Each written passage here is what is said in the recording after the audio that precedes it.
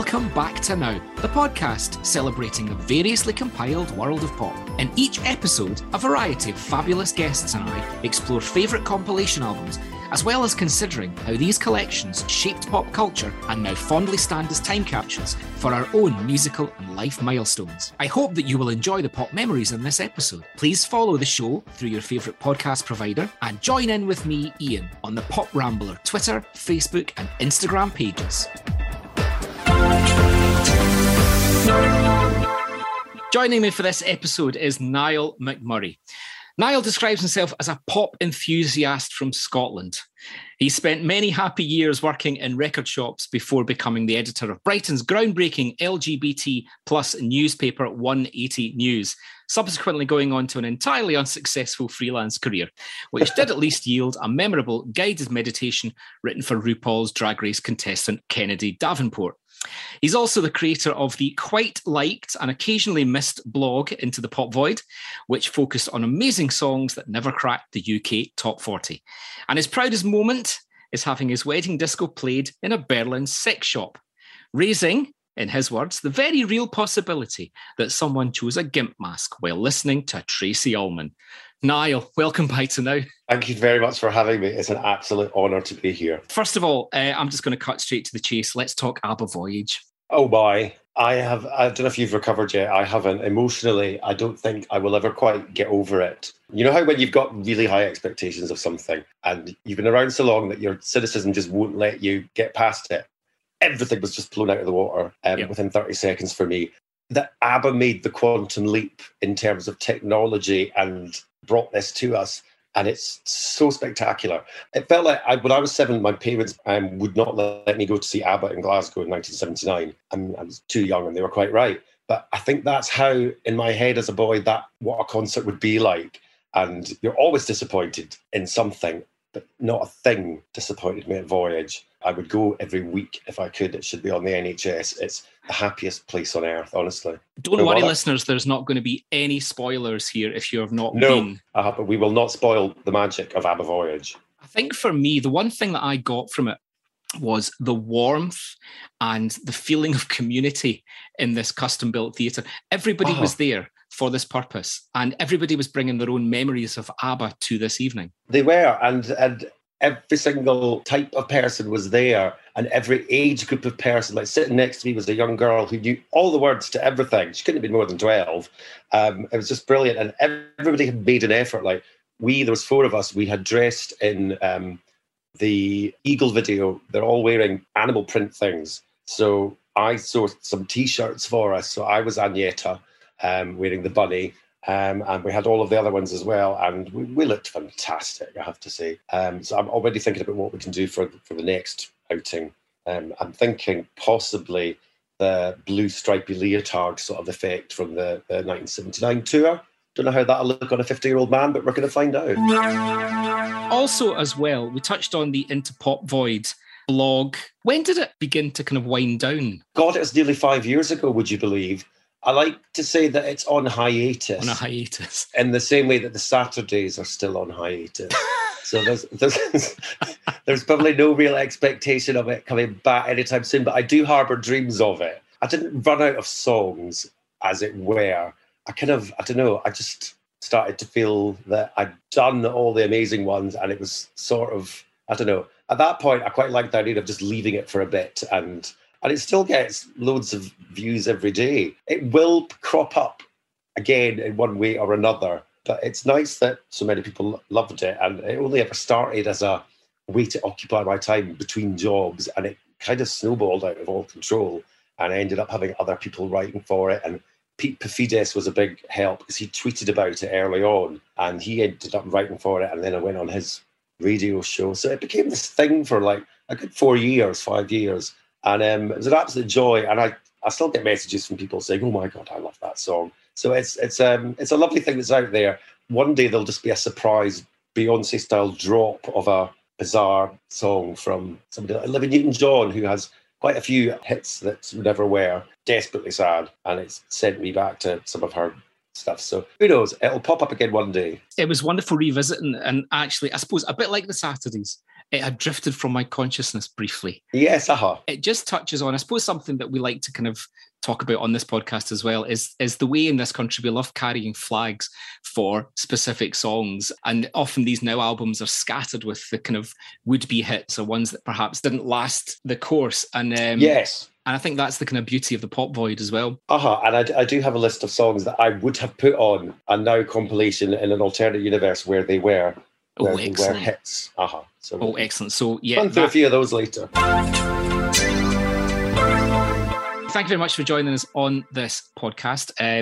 The premise being that we pick a compilation album, the Now series. Other compilations are available, but not often as good. And the hits album. Well, actually, which I think we'll come to today, because there was a hits album still just running around this time. But before we come to your album, let's talk about growing up. What was the influences on the young Niall? How did you come into this wonderful pop world? It wasn't probably from any help from my parents. They weren't desperately into pop. The only records I remember them having were Great Hits of Simon and Garfunkel, loved. A Beatles album, they had Sgt. Pepper, wasn't fussed. They had Rolled Gold by the Rolling Stones, which is a compilation. I think they got it from the Reader's Digest. Wasn't fussed about that either. First album they bought for me was Tales of Beatrix Potter, as read by Wendy Craig, which I loved. She never made a follow-up, sadly. And then the first thing that I remember loving that I really adored was ABBA. ABBA just spoke to me instantly. And then Bucks Fizz kind of took their place in 1981 at Eurovision, and it didn't last, but I was obsessed with them. I had everything. The first LP had it was gatefold sleeve, and it had life-size pictures of their heads, a bit like Night Flight to Venus had Boney M, except without the spangly sewing caps. And I used to put that in my window of my bedroom because I thought the neighbourhood kids would think I had Bucks Fizz around for tea. That's how obsessed I was. I mean, I think Radio 2 was the other big influence on my life. So when I was little, everything on Radio 2 seemed new to me. It was probably actually quite old at the time. It was Jimmy Young and all that. And all the songs I sort of remember from around then come with this sort of visual image of my mum's legs and kitchen drawers, because I was like on the floor and that was my view looking up. If I hear a song like Northern Lights by Renaissance, I'm instantly back on the kitchen floor. So pop, it was obviously ABBA, Bucks Fizz, top of the pops, as later on growing up, the chart show, which is a huge influence on me. Chart show was Saturday mornings. That is where you got all your new stuff from and what was coming next week, and a little sneak preview of the top 10, even though it wasn't the proper top 10. But those were all my obsessions. Yeah. It's an interesting yin and yang, the Top of the Pops and chart show, because a lot of guests have come on and we always talk very fondly about Top of the Pops, but actually there's a lot of love for the chart show because it was that ITV version. Do you remember the Roxy as well? I do remember the Roxy. That was only on for like 2 years, wasn't it? It was on very, very briefly, and this was going to be the big flagship show. And they kept changing the format, they kept changing the presenters. Typical ITV. Presented it? I can't remember. Oh, I think they had a few. I think the first was David Kid Jensen. I think he was the first because he was headlining up the network chart. He's rather pushing the kids' point at me. But I do always remember there was a revamp and they got Stock Aitken and Waterman into the soundtrack, the theme tune, and it was Bananarama.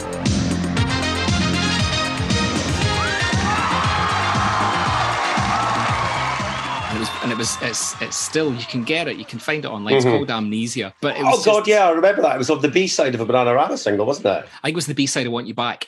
I think, you know what, if they'd just given it a bit longer, it might have worked. But but yeah, ITV have never really. I think the chart show was probably still the best thing they've ever done on ITV. Oh God, completely. And even on Into the Pop Void, there's a little GIF of the rocket above the top 10. That's lifted directly from the chart show. I saw that and I loved that. I really did, to be honest. So what about compilation albums? Were these on your shopping lists growing up? Well, they were. And my parents weren't exactly snobs, but I would put like the hits album or Now on my Christmas list every year. And they would never buy me one. I don't know if they thought they had a whiff of ITV or something about them, but somehow I only ever got proper albums. So compilation albums were very much things I had to get with my own pocket money, or put on when we went around to other people's houses, or for some reason we had a record player in our school music room with loads of Now albums in it, so we'd go and listen to them at lunchtime as well.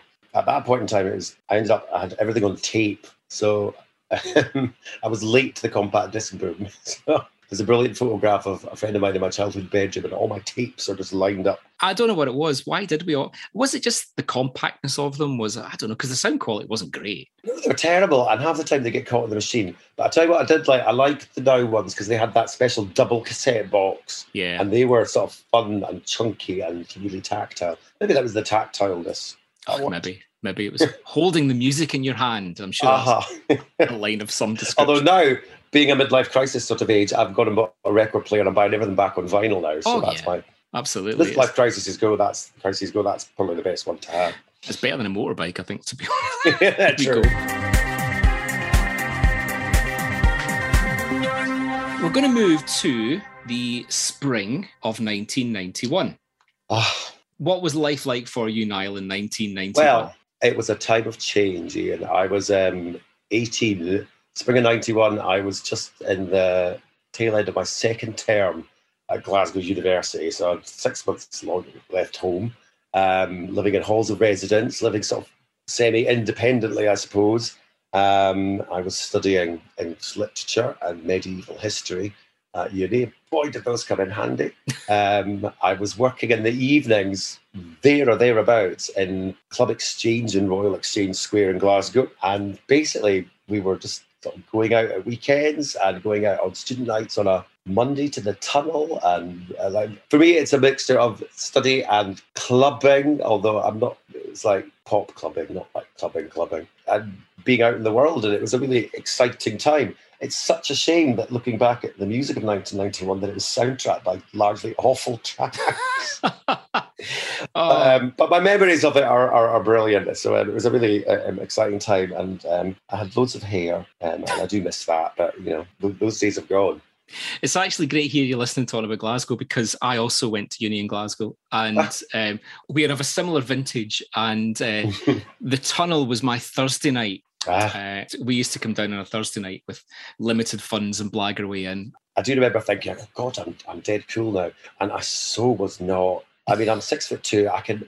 I love music, but I'm sort of jerking around rhythmically on the dance floor and trying to keep time. I was never a big proper clubber, but it was liberating. And I still love getting on the dance floor now, even though I'm terrible at it. Glasgow was a good city for clubbing, though. It was. I mean, I don't know if you spent much time going out in Edinburgh at the time. Well, no, I've kind of shifted across the Central Belt. Well, this is very Scotland-centric, this episode, isn't it? We knew it was going to happen. Anyway, I've kind of drifted across the Central Belt. And again, for listeners who don't know Scotland too well, for such a small country, there's great diversity between Glasgow and Edinburgh. But when I did eventually get to Edinburgh, it's not, oh crikey, we're going to get all sorts of complaints. It's not a great clubbing city. No. I used to go to one called the Blue Oyster Club on Rose Street before we went to university and while we were still at school. I don't think they should have let us in, actually, now that I think about it. But it was a good one. 1991 itself, it was a funny time for music. It was the end of something. It was the beginning of something else. It was a kind of nothing period. Going back, and particularly this album I'm going to look at as well, there's no thread running through it whatsoever. No. In fact, I found a thing that I wrote on the blog about 1991.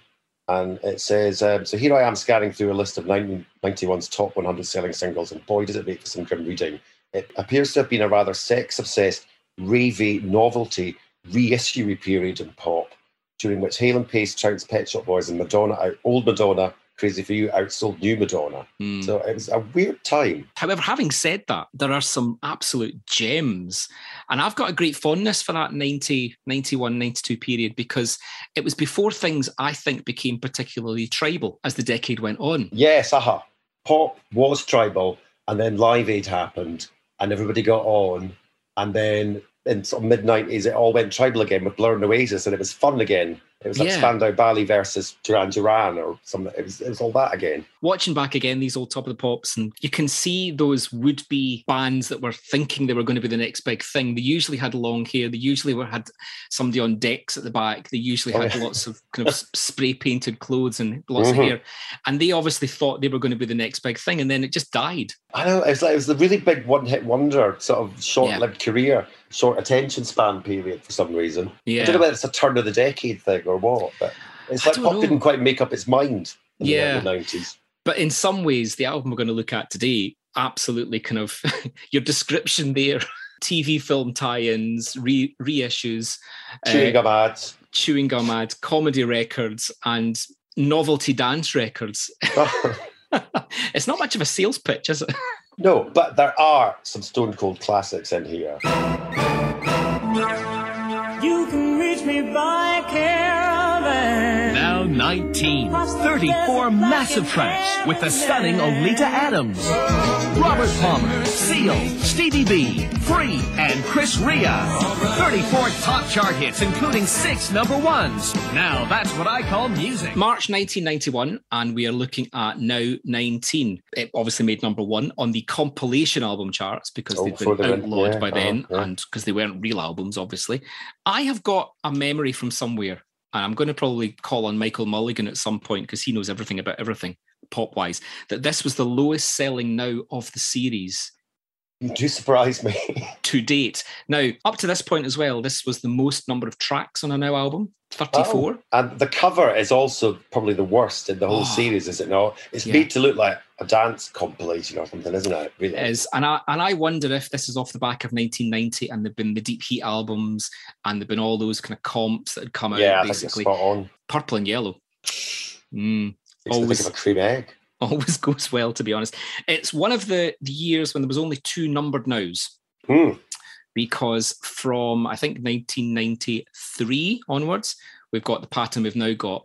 And that's interesting because if you look at this and Now 20, there's huge gaps. Yes, Although there was a plug gap in the middle, Now Dance 91, which is a bit of a stonker. That's probably where one of my missing songs is to be found, actually. It probably is. So it's interesting because we always like to find out what's missing. But all this contextualizes the album quite well. And I am going to pull on your Pop Void knowledge later on because I want to know some of your 1991 Pop Void moments. What a year it could have been if these had been on it. It could have been. So we've decided it was a strange year, it was an odd year, and this is probably an interesting / odd Now album.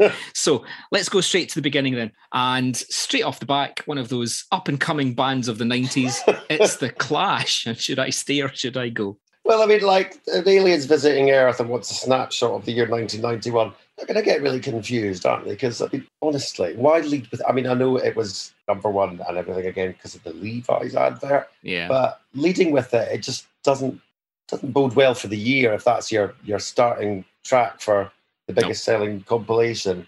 What is there to say about it? I know. With regards to 91.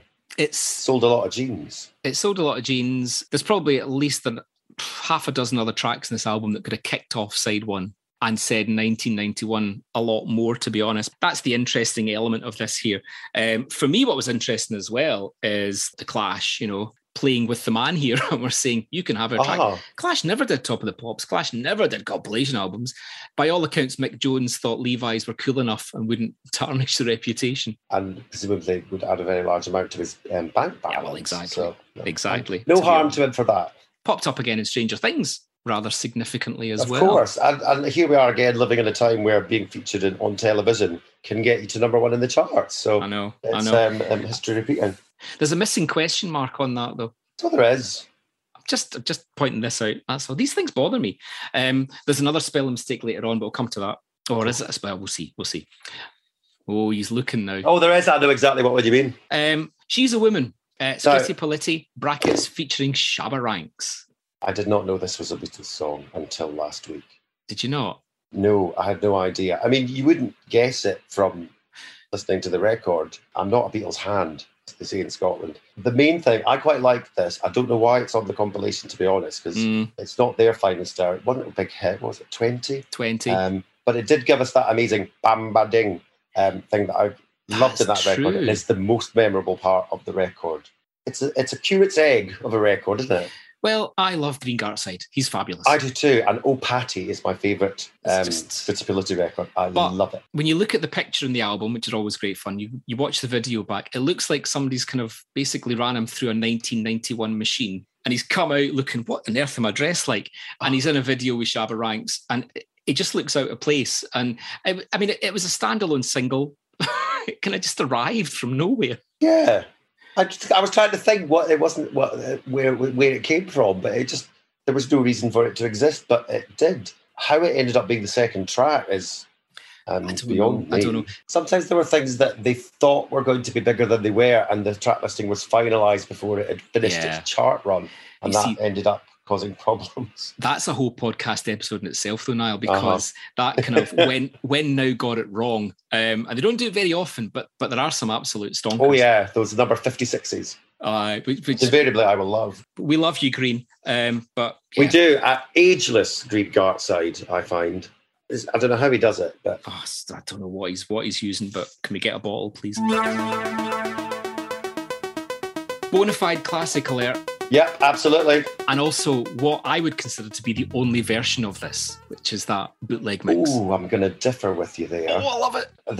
The original version from 1986, I adore. You can't almost. I found it on YouTube again the other day, and apparently it was originally recorded for a fitness video about a man's weight loss journey. That was the purpose of the song. Really? Recorded, and this was the song that accompanied it, and somehow it's become a hymn almost these days. It is. So, bit of history on this. So it was Simon Harris, brackets bass, How Low Can You Go, had originally licensed it in 86. That's gone back to there. And then it creeps up in 1989 as part of a Diva and Paul Simpson's musical Freedom track. But just the vocals. So obviously somebody had heard it and popped that in. So if you go back to Now Dance 89, kids, you'll get that on there. And then you've got this a cappella, Candy Staton, I never really know. Staten, I always say Staten as in Staten Island, but I could be wrong. And Frankie Knuckles, Your Love, and boom, we are there. And it's number 4. It's just ageless, this record. It just keeps speaking to every generation. I know. Now and Dance, despite their own kind of dance break-off albums, often had a kind of strange relationship. They were often slotted between other things as almost kind of, we're not sure where these fit. I always wonder who compiled them. Was it just the men in suits, or did they actually speak to the young people? Up to this point, it was actually Abram was still very much the man who was compiling. He compiled them from kind of Now 2 onwards. The sequencing's always fascinating because it used to be like the dancey stuff was always like toward like side 3 or something. That was where the sort of stuff went. But it seems to have been abandoned here. You can see EMI and Virgin here beginning to kind of think, right, we don't really know what the pop landscape's looking like here, so we might have to shuffle some of this stuff up because it looks like it's quite popular, this dance music thing, and kind of move it along. So, but we have got a run of dance, so let's push on. And this one always confused me. It claims to be live on the sleeve, but is it actually live from Trans Central or whatever it was? No, or was that just a gimmick? It's not live. It's as live as those James Last albums where there's nobody there. What? I know, but I believe I was told. But no, I think this was very much brought in crowd, to be honest. Yes, but you know what? It works for me. It certainly does. I mean, what's to say about the KLF other than just completely awesome? And welcome back to streaming, or welcome to streaming. It's finally all on there. There's nothing more 1991 than this, I think. Probably. No. What was your favourite KLF track, though? Oh God, of course it was Justified and Ancient. It's just got that extra level of camp added in, and I love that they suckered Tammy Wynette into doing it. And God knows, did she understand what she was getting herself into? And like when she arrived on the set for that video, did she think, Tammy, what have you done? I don't know. But it's just an absolute, like sometimes when you drafted a diva or you know, like a legend on your record, it's just too much, but it just completely bloody worked. Should have been a Christmas number 1. It should have been a Christmas number 1. It should have been. It's when you're watching the video and she's great. She's so into it, and she's giving it all the hand actions. And someone started screaming, "Turn up the strobe!" And you see Bill Drummond going, "This is brilliant." I suspect she was heavily medicated, but I don't know. Quite probably, but. Let's say props to PP Arnold on this one because she's on there as well. Got to number 5 in America. Did you know that? You didn't have any other proper hits there. I don't think so. I don't think so. But I can imagine American FM jocks. It's the KLF. What? Maybe it got played on Nashville radio because of the Tammy connection. Who knows? I'd love to know. To me, KLF is probably the most 1991 thing because it's everything and nothing. And they were so proper rock and roll, like burning money and doing all these stunts. And then just going away, I thought was brilliant. Going away, actually, and not telling anyone you're doing it is brilliant. ABBA did it for the longest time. I think it's one of the best things you can do in pop is just leave the party without telling anyone. I want to talk about the next track, which is CNC Music Factory. I spoke before in this podcast about how Americans sometimes get dance really right and sometimes don't get it right. And I don't know about this. I mean, again, it's a classic. You hear it all the time. But I don't know. What's your thoughts on American dance music? This period, for some reason, I associate it all with the movie Sister Act. And it can't all be in that movie. But or Sister Act 2, Back in the Habit. I'm not quite sure which one. But that, because they did Aretha's version of, what was it? Deeper Love. Deeper Love, yeah.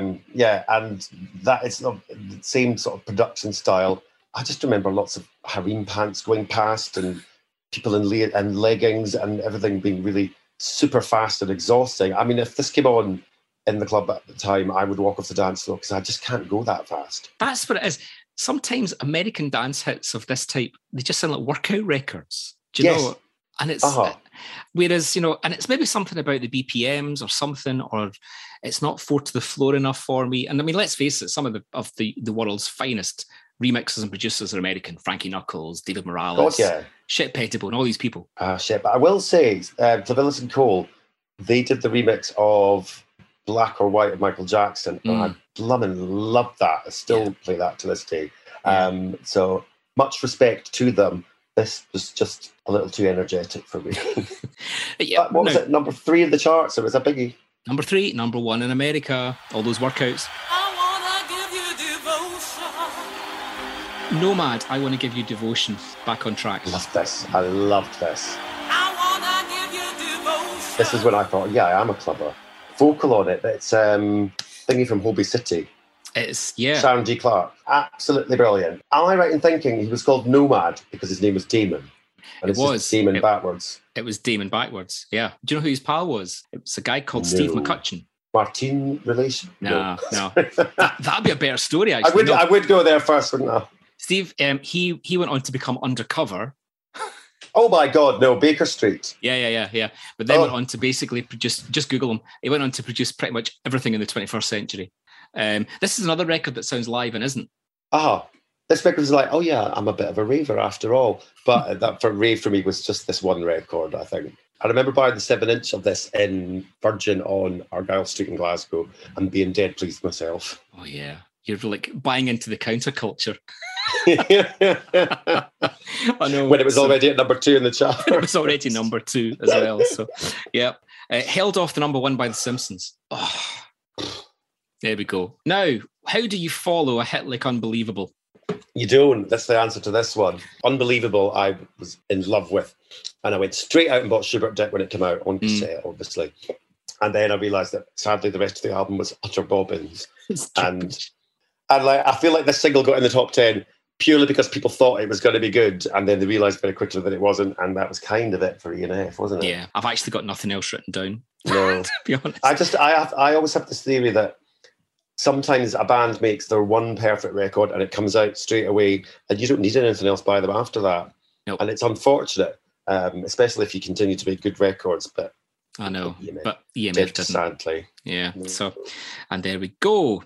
In Your Face by 808 State. This is another one that's got 1991 written all over it. I did buy an 808 State single, which was Pacific, I think, but this was a bit too 808 Statey for me at the time. Didn't really quite get it. And I listened to it again this week and I still don't get it. So I'm really never going to. It's one of those ones that's got those annoying sort of vocal samples on it from some sort of lecture or something. And I keep wanting to go, this is a journey into sound, which of course isn't on this one, but that's what I want to do. Yeah. So listening back to it, I know that's not the theme to the word, but it is the theme to the word, but it's not the theme. Oh God, yeah.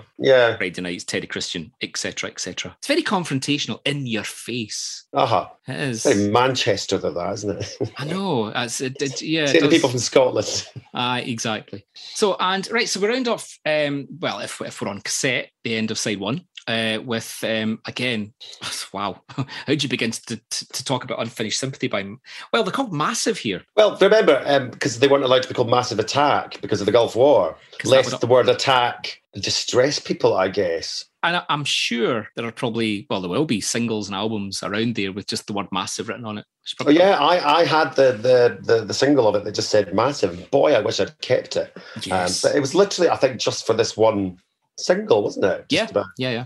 I don't know if the war was finished. I don't know if they contributed to the end of the war, moved things forward. I don't know. I like to think that they did. I think so, to be honest. Sharon Nelson, what a voice. We will come back to the Gulf War later, of course, won't we, in this particular compilation. Yes. But like, this is obviously the first, I think, absolute stone cold classic, and probably the one track on this now that you would put in a time capsule and keep forever. Yeah. Is this one. It's just perfection from start to finish. There isn't a thing you would change about it. To me, it doesn't sound like it's 1991. It doesn't sound like it's from any time. It's just its own record, and it can't be improved upon. That being said, I do like the Tina Turner version. I haven't heard the Tina Turner version. Trevor Horn produced from the Wildest Dreams album. Oh, right. Really polished, but really good. Oh, I'm going to have to go back and listen to this. Oh, yeah. Well done, UK Buying Public, number 13. Once again, showing our amazing taste in a year where Hale and Pace had one of the biggest selling singles. I know. I just have a memory of listening to Blue Lines all the way through that summer of 1991. It was if you were a student anywhere, I imagine, but Glasgow Uni, just everybody had Blue Lines. FOP was just like wall to wall with it. Everybody had a poster of it. It was just everywhere, and rightly so.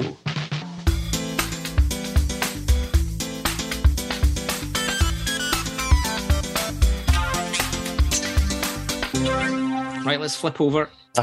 MC Hammer, Pray. What do we have after that? I know. Oh God! Oh. I mean, by all accounts, a lovely man. Not very good with his taxis, I hear. But and again, harem pants. So it's awful. Let's be honest, it's awful. Absolutely. And even the Dubs Cry sample cannot rescue this one. You go from You Can't Touch This, which actually I'm going to say publicly as well, I'm not a big fan of. I know when it was there, it does what it does. And then Have You Seen Her? He did that. Oh God. Which is pretty dreadful. Oh, I'd successfully eradicated that from my mind. Thanks. So I brought that one back. And then this. I will give a shout out to one of my best friends from school who went to see MC Hammer and caught MC Hammer's towel. That's a lovely story. I hope they still have it to this day. I don't know, but I don't know if actually even anybody fought him for it. I think it was like, yeah, that's yours, mate. You're fine. Next up, GLAD, Kim Appleby. Oh, do you know what? I really wanted to go back to this and go, oh, this is great. Sadly, it's not stood the test of time particularly well. I would say that Don't Worry has, her first single, the whole GLAD thing, Good Loving and Devotion. It's all just like, how can we make this fit? It's not great. Is she still with Ken from Out of Bros, Craig from Out of Bros? They were a couple. They were a couple, and I think he co-wrote this as well. But I don't know if they may be. I'm not entirely sure. Listeners, help us out on that one, please. Is Ken still with Kim? Yes, we need to know about Kim's marital status, please. Let's hope so, to be honest. But yeah, not good. Sadly, it's not. And again, although I did go back and check out, she's got a wonderful hat on in the single cover, really big hat. But always known for the hats, the Applebys that went there. That's when you know. Number 10 in the charts. And there we go. To be honest, okay, let's step back. It's Kylie. Right. Well, I mean, there's a strong argument for me for the opening 5 seconds of this being the most exciting in all of pop. The start of What Do I Have to Do? Single version has to just be so exciting. It's just, I had it at my wedding. I'm so obsessed with this record. It's certainly my top 3 of my Kylie records. Everything that Kylie was doing at this point in time was working. The look, the records, the remixes, and of course it ended up being one of our smallest hits to date because that's the British public for you. It is. Thank Shocked, you again. And this made 6. This is the Imperial phase for me, anyway, from Better the Devil You Know, Step Back in Time. This was supposed to be single 2. Was it now? And I don't know why they went with Step Back in Time, because if they'd gone with this and then Shocked, the whole world might just have imploded. Yeah. And Shocked remains the only rap that I can do to this day, word for word. I'm not going to do it now, but it's one of the that whole period of Kylie is just absolute pop perfection at the height of her powers. And it really annoyed me that they regressed her after that and put her back in cover version mode. And but that whole 1990-91 Kylie period is ultimate Kylie period. There's a 12-inch mix of it as well, possibly called the Pumpin' Mix, no G. It's the Pumping Mix, yeah. Which shamelessly I've got it on my steals phone. from Together Hardcore Uproar and basically the whole structure of it, which is pretty good as well, I have to say. I love it. Every single level, absolutely marvellous. Number 6, well done, UK Public. 5 better songs in the chart that week. I doubt it. Mm-hmm. There we go. And in typical Now style, we take an absolute 180 turn, and it's Hale and Pace and the Stonkers. All we can say about this is to applaud the generosity of the British public and their commitment to the causes that Comic Relief funds. Yes. And say no more about it. If we wanted a weird Stateco Chaz and Dave hybrid from Britain's least funny comedians, then that's what we got. And it's featuring Brian May, Nick Lowe, Dave Gilmour from Pink Floyd, Tony Iommi, Cozy Powell, and Roger Taylor. Collectively known as the Stonkers. I mean, this doesn't make it any better, but I am going to... On the album sleeve, there's an asterisk next to it, which if you go to the bottom on the back of the record, it says, all royalties to Comic Relief. And as you say, that's very honourable. However, it's not so much having a go at the whole circumstance, it's the fact that it's just a rotten record. Uh-huh. Yes. And it had a Victoria Wood on the double A side. Yeah. Or was it a double A side? Well, I rewatched that today, but she does an effective Pet Shop Boys parody for 20 seconds, which is really good. It's King's Cross, weirdly, that she parodies. Very odd. And again, UK Public, the 22nd best-selling single of the year. Well, I'm sure it went. A lot of people benefited from it. So well actually, done, Hale and Pace. Well done, Hale and Pace. Still working today, I'm sure. Not on this album though. It was gazumped by Chesney Hawkes. So all good, Chesney. Thank you. We're back in American dance territory with Two in a Room. That's number 2 in a Room. Yes. And Wiggle It. To be fair, not as bad as I remembered. Actually, it's quite good until it gets to the Wiggle It just a little bit. I was quite enjoying it up until that point. But again, for, I don't know, a white boy from Scotland, it didn't resonate particularly with me. And I don't think it was intended to. What did it make? Number 3? Goodness Number 3. I mean, to be honest, to me, I would put this in the same box as something like the Cha Cha Slide. Or it's just a kind of silly wedding, chuck it on. Yeah. Uncles dancing with nieces type record. Like the slosh for Americans, that sort of thing. It's an American slosh. Is that a dance to do on Strictly? Are we going to have to explain the slosh? Do you not do the slosh? Maybe it's slosh. A West Coast thing.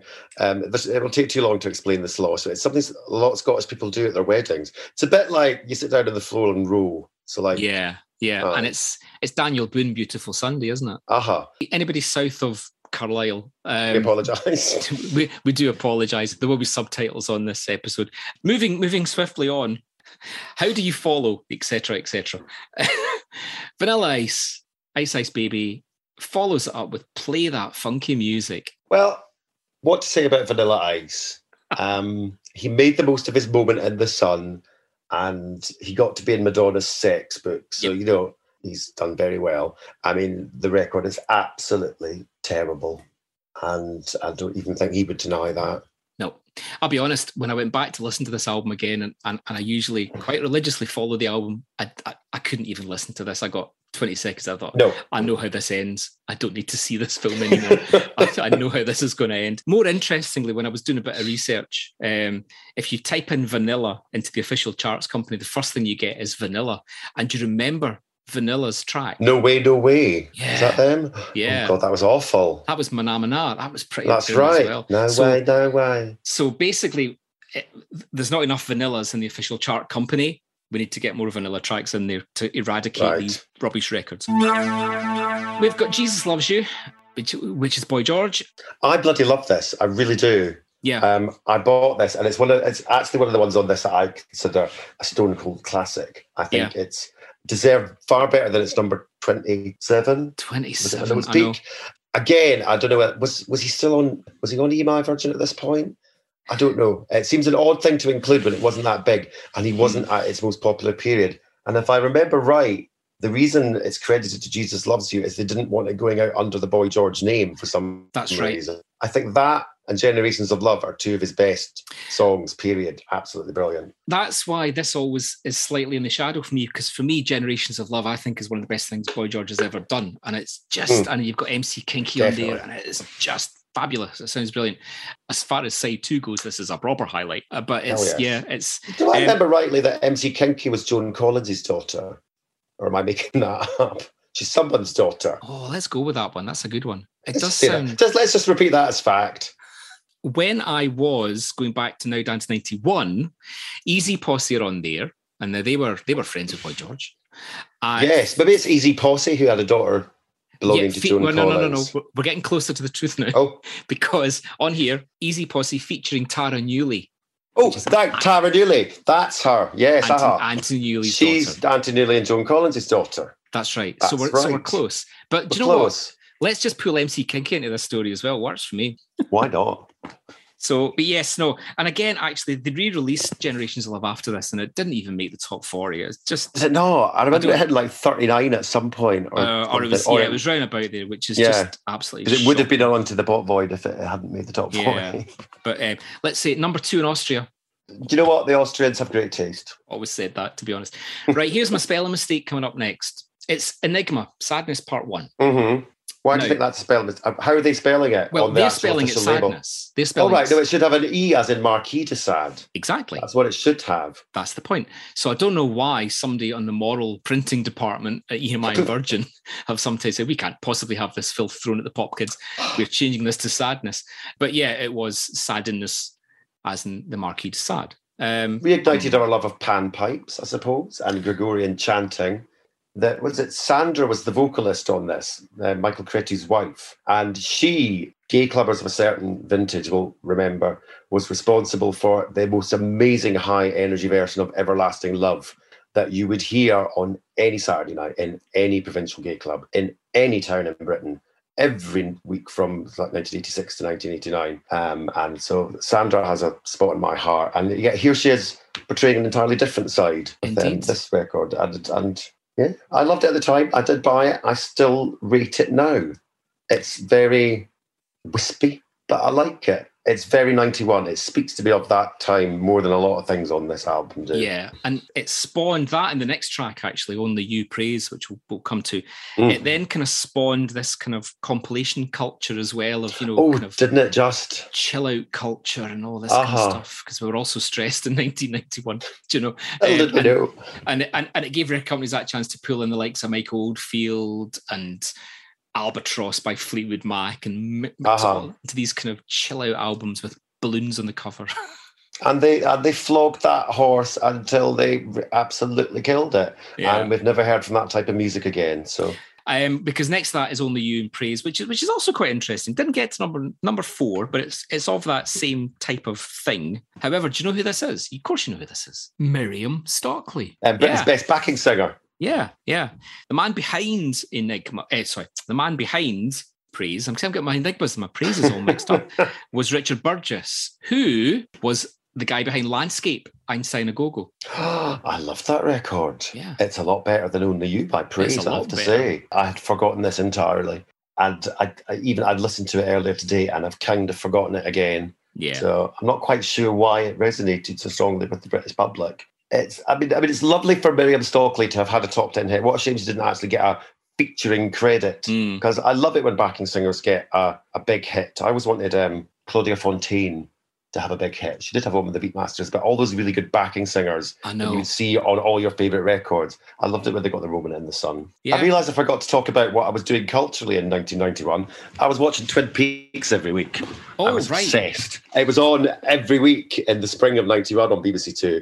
And we would have viewing clubs of it in our university halls of residence, and I would post recaps on my door. I mean, I wonder anybody spoke to me. So we are on to our second volume of Now 19, cassette 2, record 2, CD 2, if that was your thing. And we kick off with Get Here by Oleta Adams. Even for the Gulf War, the montage clips of the war, wasn't it? That's why it was a hit. Yeah. And I mean, honestly, pretty faultless. I absolutely love Oleta Adams' voice. I was one of the people who bought her Rhythm of Life album. I loved it. I loved the Brenda Russell original at the time, but this, I think, it's the definitive version, isn't it? I think so. It's one of those times when the cover becomes bigger. And it was massive hit both sides of the Atlantic, number 5 on both sides. I love the whole Oleta Adams story, though. She was like a lounge singer in Vegas or somewhere, and Roland sort of wandered in. And just said, You're My Star.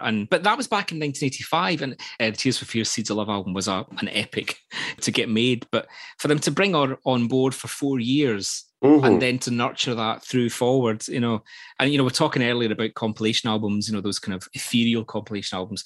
There was a proper glut of those female singer-songwriter compilation albums as well. What were they called? The Gentle Touch. No, that was Jill Gascoigne's series. The Female Touch. There was, all of them coming around Mother's Day. There was loads of them, which kind of gave way for your Tasman Archers and your all of those. Don't get me started on Tasman Archer. I love her. And Alita Adams was there. There was quite a lot of those singer-songwriter types around. I'm totally generalising now, but, I'm thinking now Beverly Craven. Beverly Craven, promise me. Julia Fordham and all the... Actually, and you can see some of the marketing going, we can make a good album out of this one. But yes... Julia Fordham was good. Happy Ever After was great. Happy Ever After was great. You don't hear that much either. Next to that, we have... Back. It's Rick Astley. I guess in which Rick becomes a frowning concept and grows his hair. Did anybody want this version of Rick? I don't know. I don't think we did. It was very credible, wasn't it? And the earthly dull. Do you know why he was credible? He had long hair. Exactly. He has since seen sense, thankfully, and reverted to classic Rick mode and is a lot more entertaining as a result. So I think grow your hair, become more dull. In pop terms, anyway. I believe, catch me out here, listeners, if I'm wrong here. I don't think I am. This is Rick's only appearance on a Numbered Now album to date. Why would that be? Because he was on a CBS style. Oh, of course, company. Because at this point, his album were slipping down the dumper a wee bit. They said, you can have it, but Never Gonna Give You Up sits abreast side one, hit 7. So interesting chart fact, this song, because it got to number 7, meant that Astley became the first male solo artist to have his first 8 singles go to the top 10. That seems an amazing feat. I would have thought that would have happened far sooner. Good on you, Rick. Good on you, Rick. It's probably been gazumped a billion times since then by X Factor people and boy band boys. But am I right in thinking that it was his 8th and last top 10 hit? Was there any more after that? No, that's Rick. Oh, well. Having to go away and think it all up again, which, let's face it, he did. He did. Now, next to that, proper Now territory, Mercy Mercy Me / I Want You, Robert Palmer. From the album Don't Explain. Do explain, Robert Palmer. Why did you do this? Marvin ×2.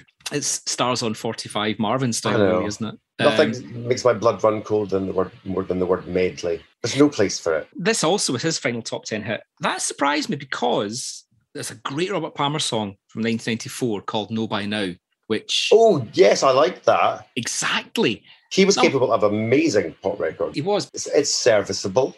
It just annoys me, like, you think, these two songs go together. They're both by Marvin Gaye. I'll introduce them to a new audience. Well, no, you don't have to do that. They can just find it out from the originals. You're fine, thanks.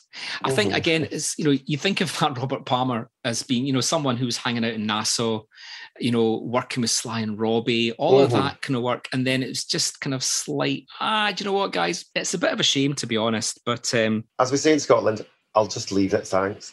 You're fine.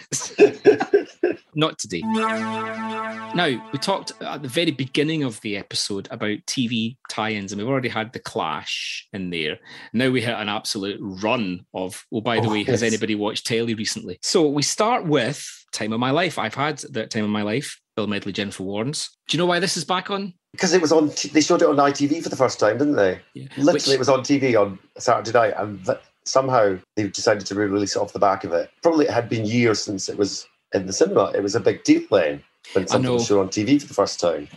And you kind of forget that there was that 3-year gap, 4-year gap, and then stuff appeared on the telly and the British public went bonkers. Yeah. And this is by popular demand, because there was always those people banging on the windows of HMV saying, I demand to have a copy. Please give me a copy of Bill Medley, Jennifer Warnes on 7-inch. And it took it back to number 8.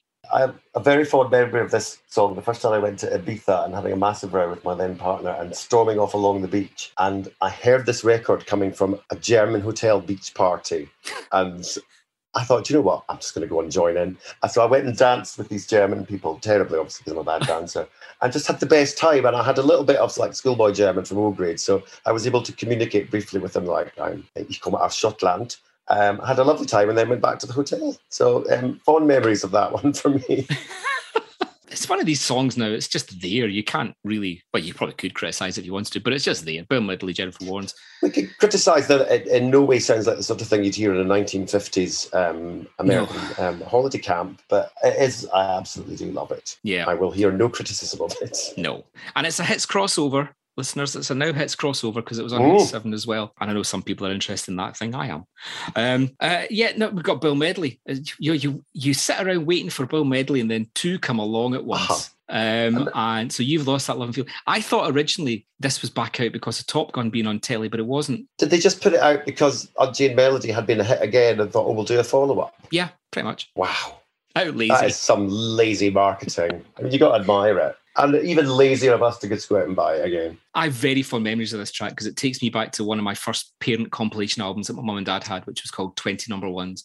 And it was on there, this glorious arcade record. And I remember listening to it growing up and it just sounded like from another planet. It is just, and I will not have a bad word said against it. It's like totally out of context on this album. I agree. But it's just one of the greatest pop songs ever. In my head, the echo on it is always bigger than it sounds now because when I was a little, I think I would hear my parents' stereo system or grandparents, and the echo of it just sounded like you were in a gigantic concert hall, and it's just always had sort of goosebumpy feeling for me for that reason. It's the type of record that I often imagine in my head. There's like a pop school where they teach kids how to write pop records, and they sit them down and say, "This is the structure of a song. Mm-hmm. This is how it works. This is the build. This is the drop, and this is the build again." You know, and it is just all there. You know, and I love this period of Phil Spector stuff anyway, when he started to make these real records that pissed everybody off because they were too big and too long and too expensive, and only the UK got them. That's interesting, isn't it, that the British people get these big sort of very emotional things, because this one has the power to make me cry within about 10 seconds. All that the sort of reserved British public take to these things so well. It's quite nice, actually. It gives me hope. In 2015, this single was inducted into the National Recording Registry in the Library of Congress for its cultural and historical and aesthetic significance. So does that mean it's preserved for future generations? I guess it must be. When we do eventually as a planet implode, and we're then rediscovered 40 million years later by they will find the Righteous Brothers. It's, I don't know. It's like a capsule going around in space with like solid gold hits in it or something. I don't know, but I really hope so. But it then also got me thinking, that's such an American thing. You know, they have this, this Congress of Library Congress. Why don't we have that in Britain? Why don't we have an annual, we're putting records, it's like a Blue Peter Garden, we're putting records in for cultural significance, and this week it's whatever, Oh, I'm glad we don't, because we are not our own worst enemies with that. If you ask the British public to choose, God only knows. We sent Andy Abrams to Eurovision. It's not, it's better that we don't. Moving on. Oh, a good one, yes. Crazy by Seal. Anything Trevor Horn is just, for me, Trevor Horn is my ultimate producer, and he makes perfect records nearly all the time, and this is one of them. Absolutely unique sounding as well, just like nothing else out there. Can't fault it. Took Trevor Horn 2 months to make this single. Doesn't surprise me. Doesn't surprise me. He's a perfectionist. How long was it? It took them 6 months to make Left of Own Devices, didn't it? So, I mean... and the 2 months shows it's perfection, but it's not so polished that it hasn't got anything resonant to it. It's a perfect pop record for me. Yeah. Right. Oh, here we go.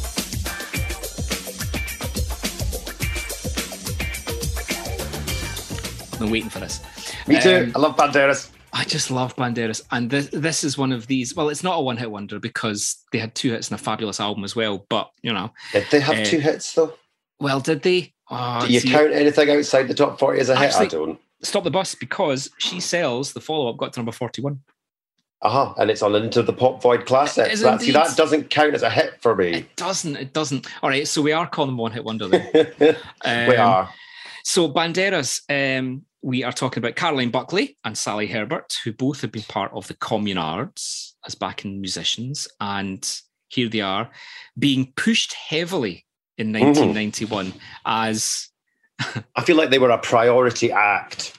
Yeah, well... And I don't know what went wrong. I don't know, because the album has not long been re-released again, Ripe. Yes, absolutely brilliant. May This Be Your Last Sorrow is just a stunning song, but This Is Your Life as a calling card, fantastic, clean, precision, exciting pop record. I really love it. It's really sort of sedate in a way as well, but I just loved it, and I love the fact that they looked like a Cruet set on the cover.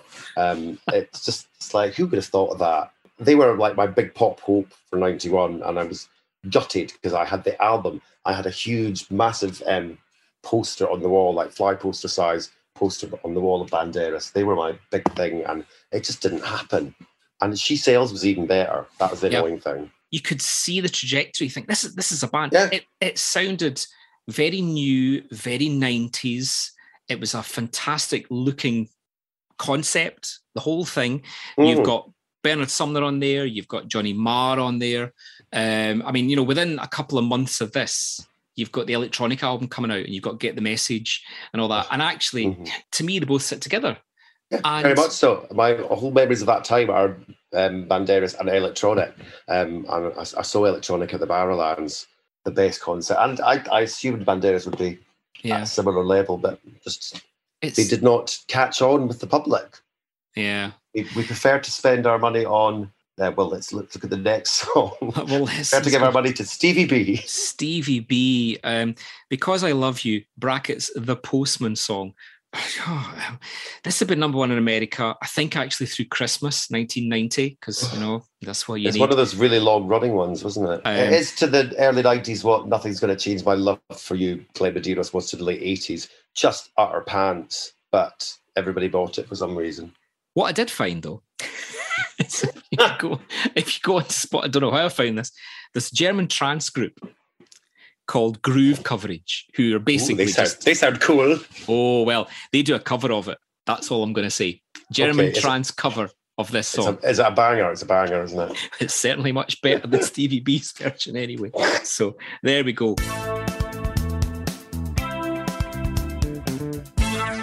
Listeners to this podcast will know that side 4 can be a bit of a twilight zone when it comes to Now albums. It can be stepping over slippery rocks across a pond. I think we can call this one a mixed bag. This is quite a mixed bag. So we kick off with Chris Rea and Auberge. Is that how you say it? I would like to thank Chris Rea for helping me know exactly what to get my dad every Christmas for a few years in the late 80s and early 90s. And do you know what? I've got a lot of time for Chris Rea. I don't have a lot of time for Auberge.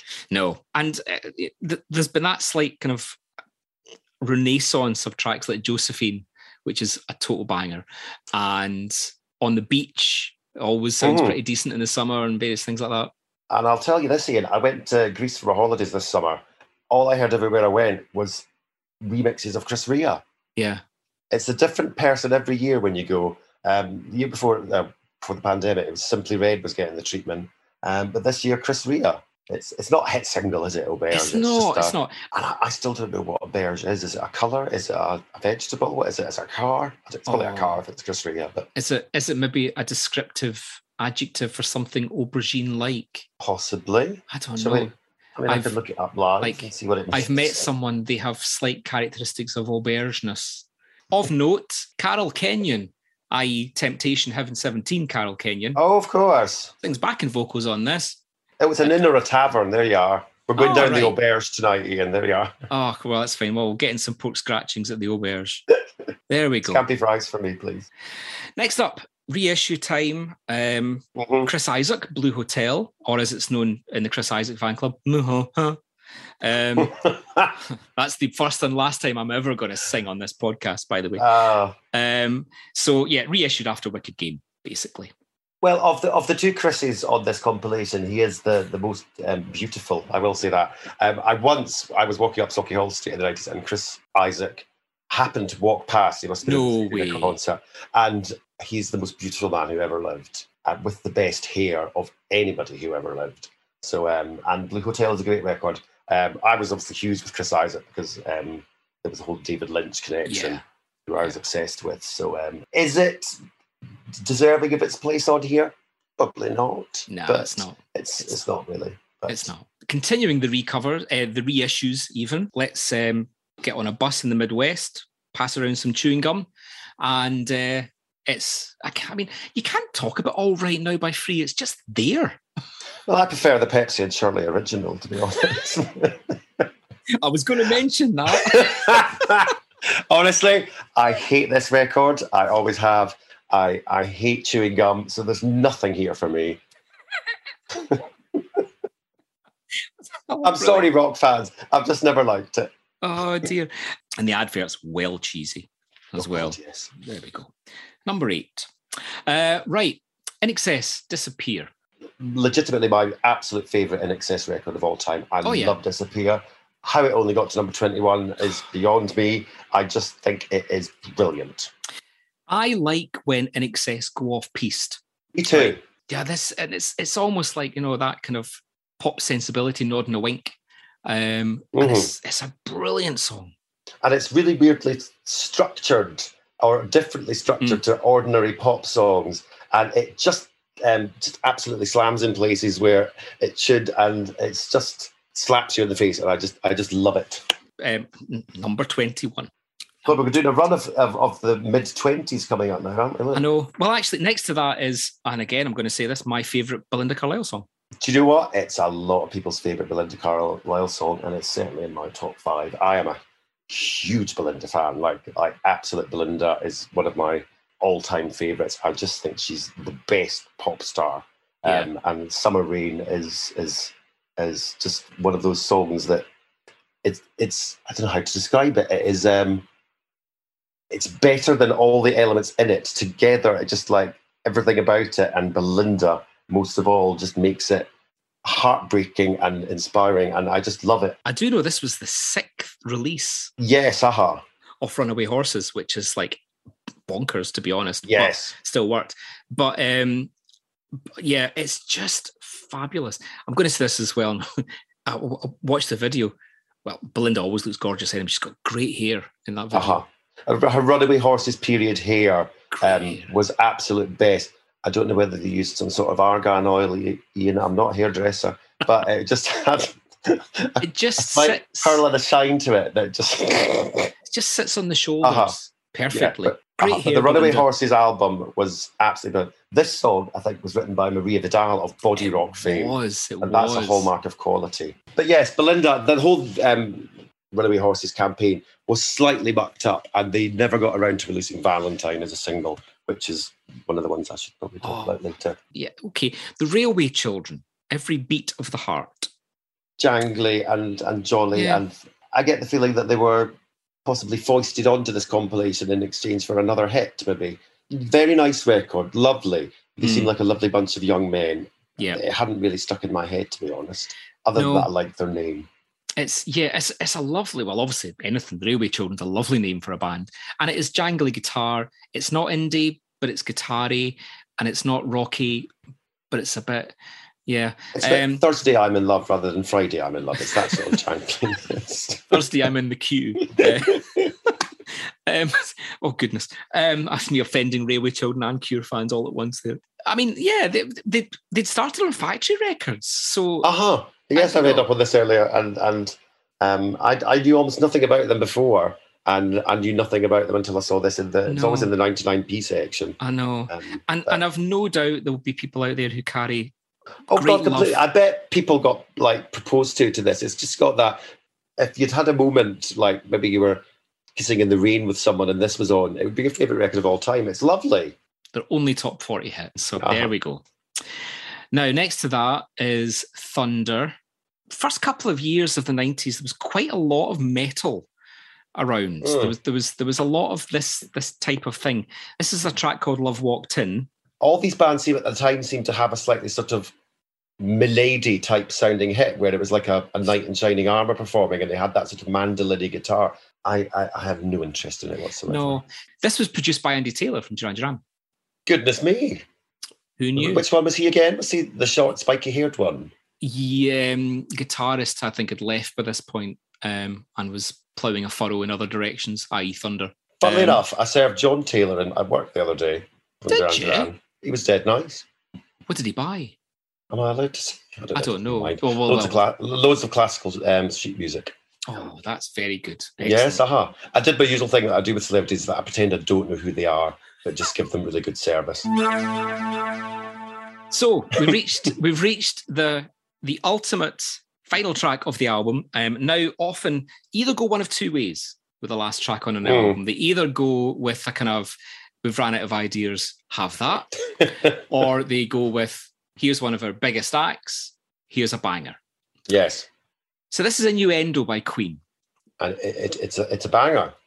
It is. Well, let's face it, it's huge, it's big, it's long. It's long. It entered the UK charts at number 1. I remember Simon Bates on Radio 1 playing this song 2 times in a row. It was so important. And Simon Bates, he was self-indulgent, wasn't he? He did like an important statement, and I think he was making a point about all the dance music in the charts, actually. Yes. I think, to be honest. And this was real music for real people.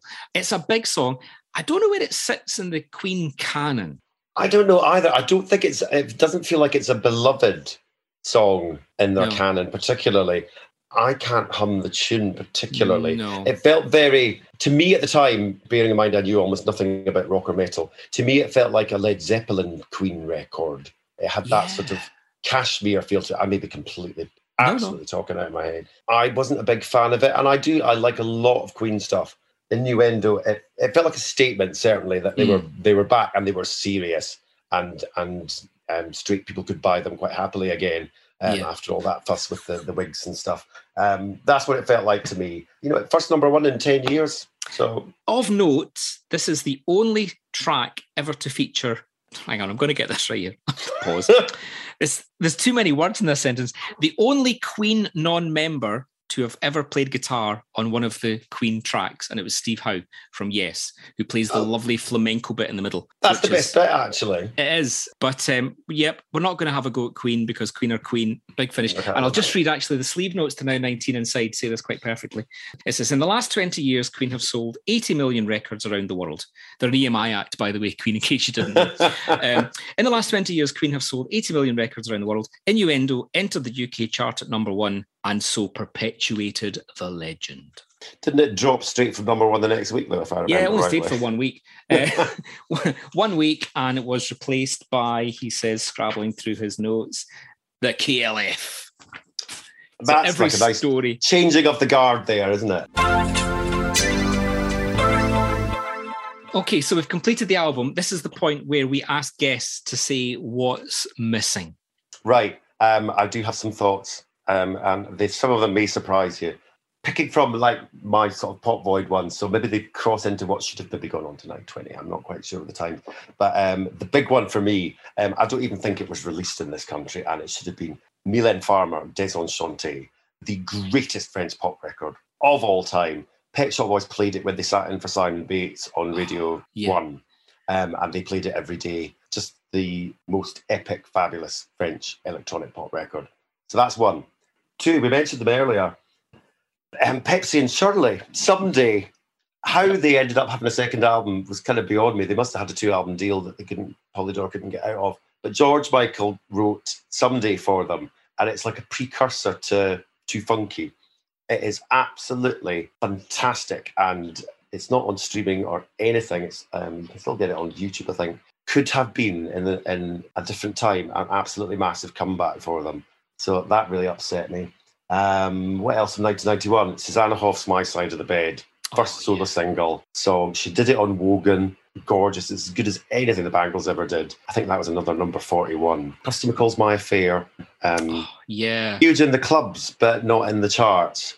Great. And follow-up to Walking on Madison, wasn't it? Walking Down Madison, which actually, again, reminds me of, and I always couple that with Banderas. Is that same kind of Johnny Marr style kind of vibe to it as well? But... Yes, baggy trousers and baseball caps and sweatshirts. That was the time, wasn't it? And one of the best album names ever, Electric Landlady. Absolutely brilliant. Nothing Can Stop Us at Etienne, 1991. I know. I never made the top 40. They remain my favourite band to this day, and that was my introduction to them. As we touched on earlier, there was only 2 Number Now albums.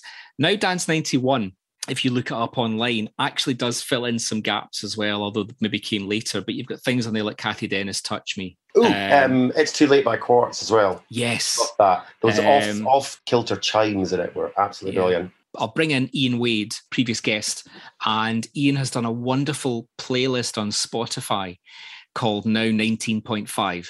Yes. And basically what he does is say, well, in any other year, there would have been 3 nows. What would it have looked like? And I would urge you to go and look at it because he absolutely nails it. And it's things like Quartz, It's Too Late, Omar, There's Nothing Like This. Oh. Now, well, EMI Virgin went a bit off-piste and they released 2 compilations in 1991 called Awesome, which were kind of single. They actually have almost got the same aesthetic look of Now 19. What's the word? Wicked not available or something? Well, yes, exactly. Awesome. And they look like Saturday morning TV comps.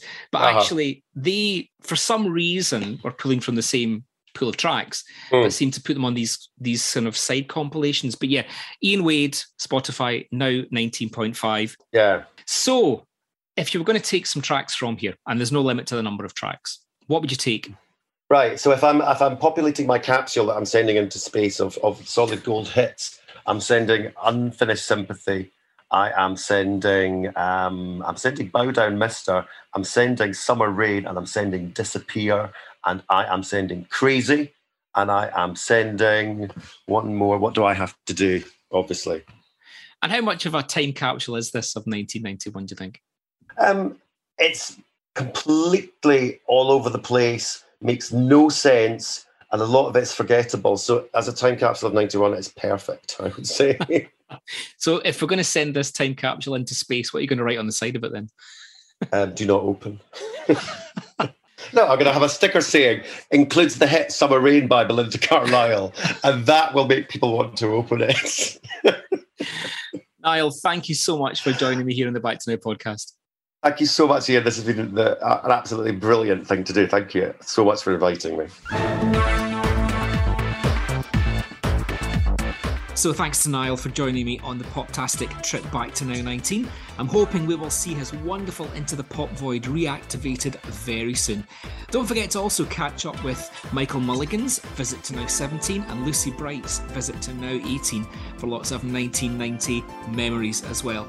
Keep up to date with all the latest Back to Now updates on Twitter, Facebook and Instagram. Just search for Pop Rambler and stay tuned as we celebrate the variously compiled world of pop very soon.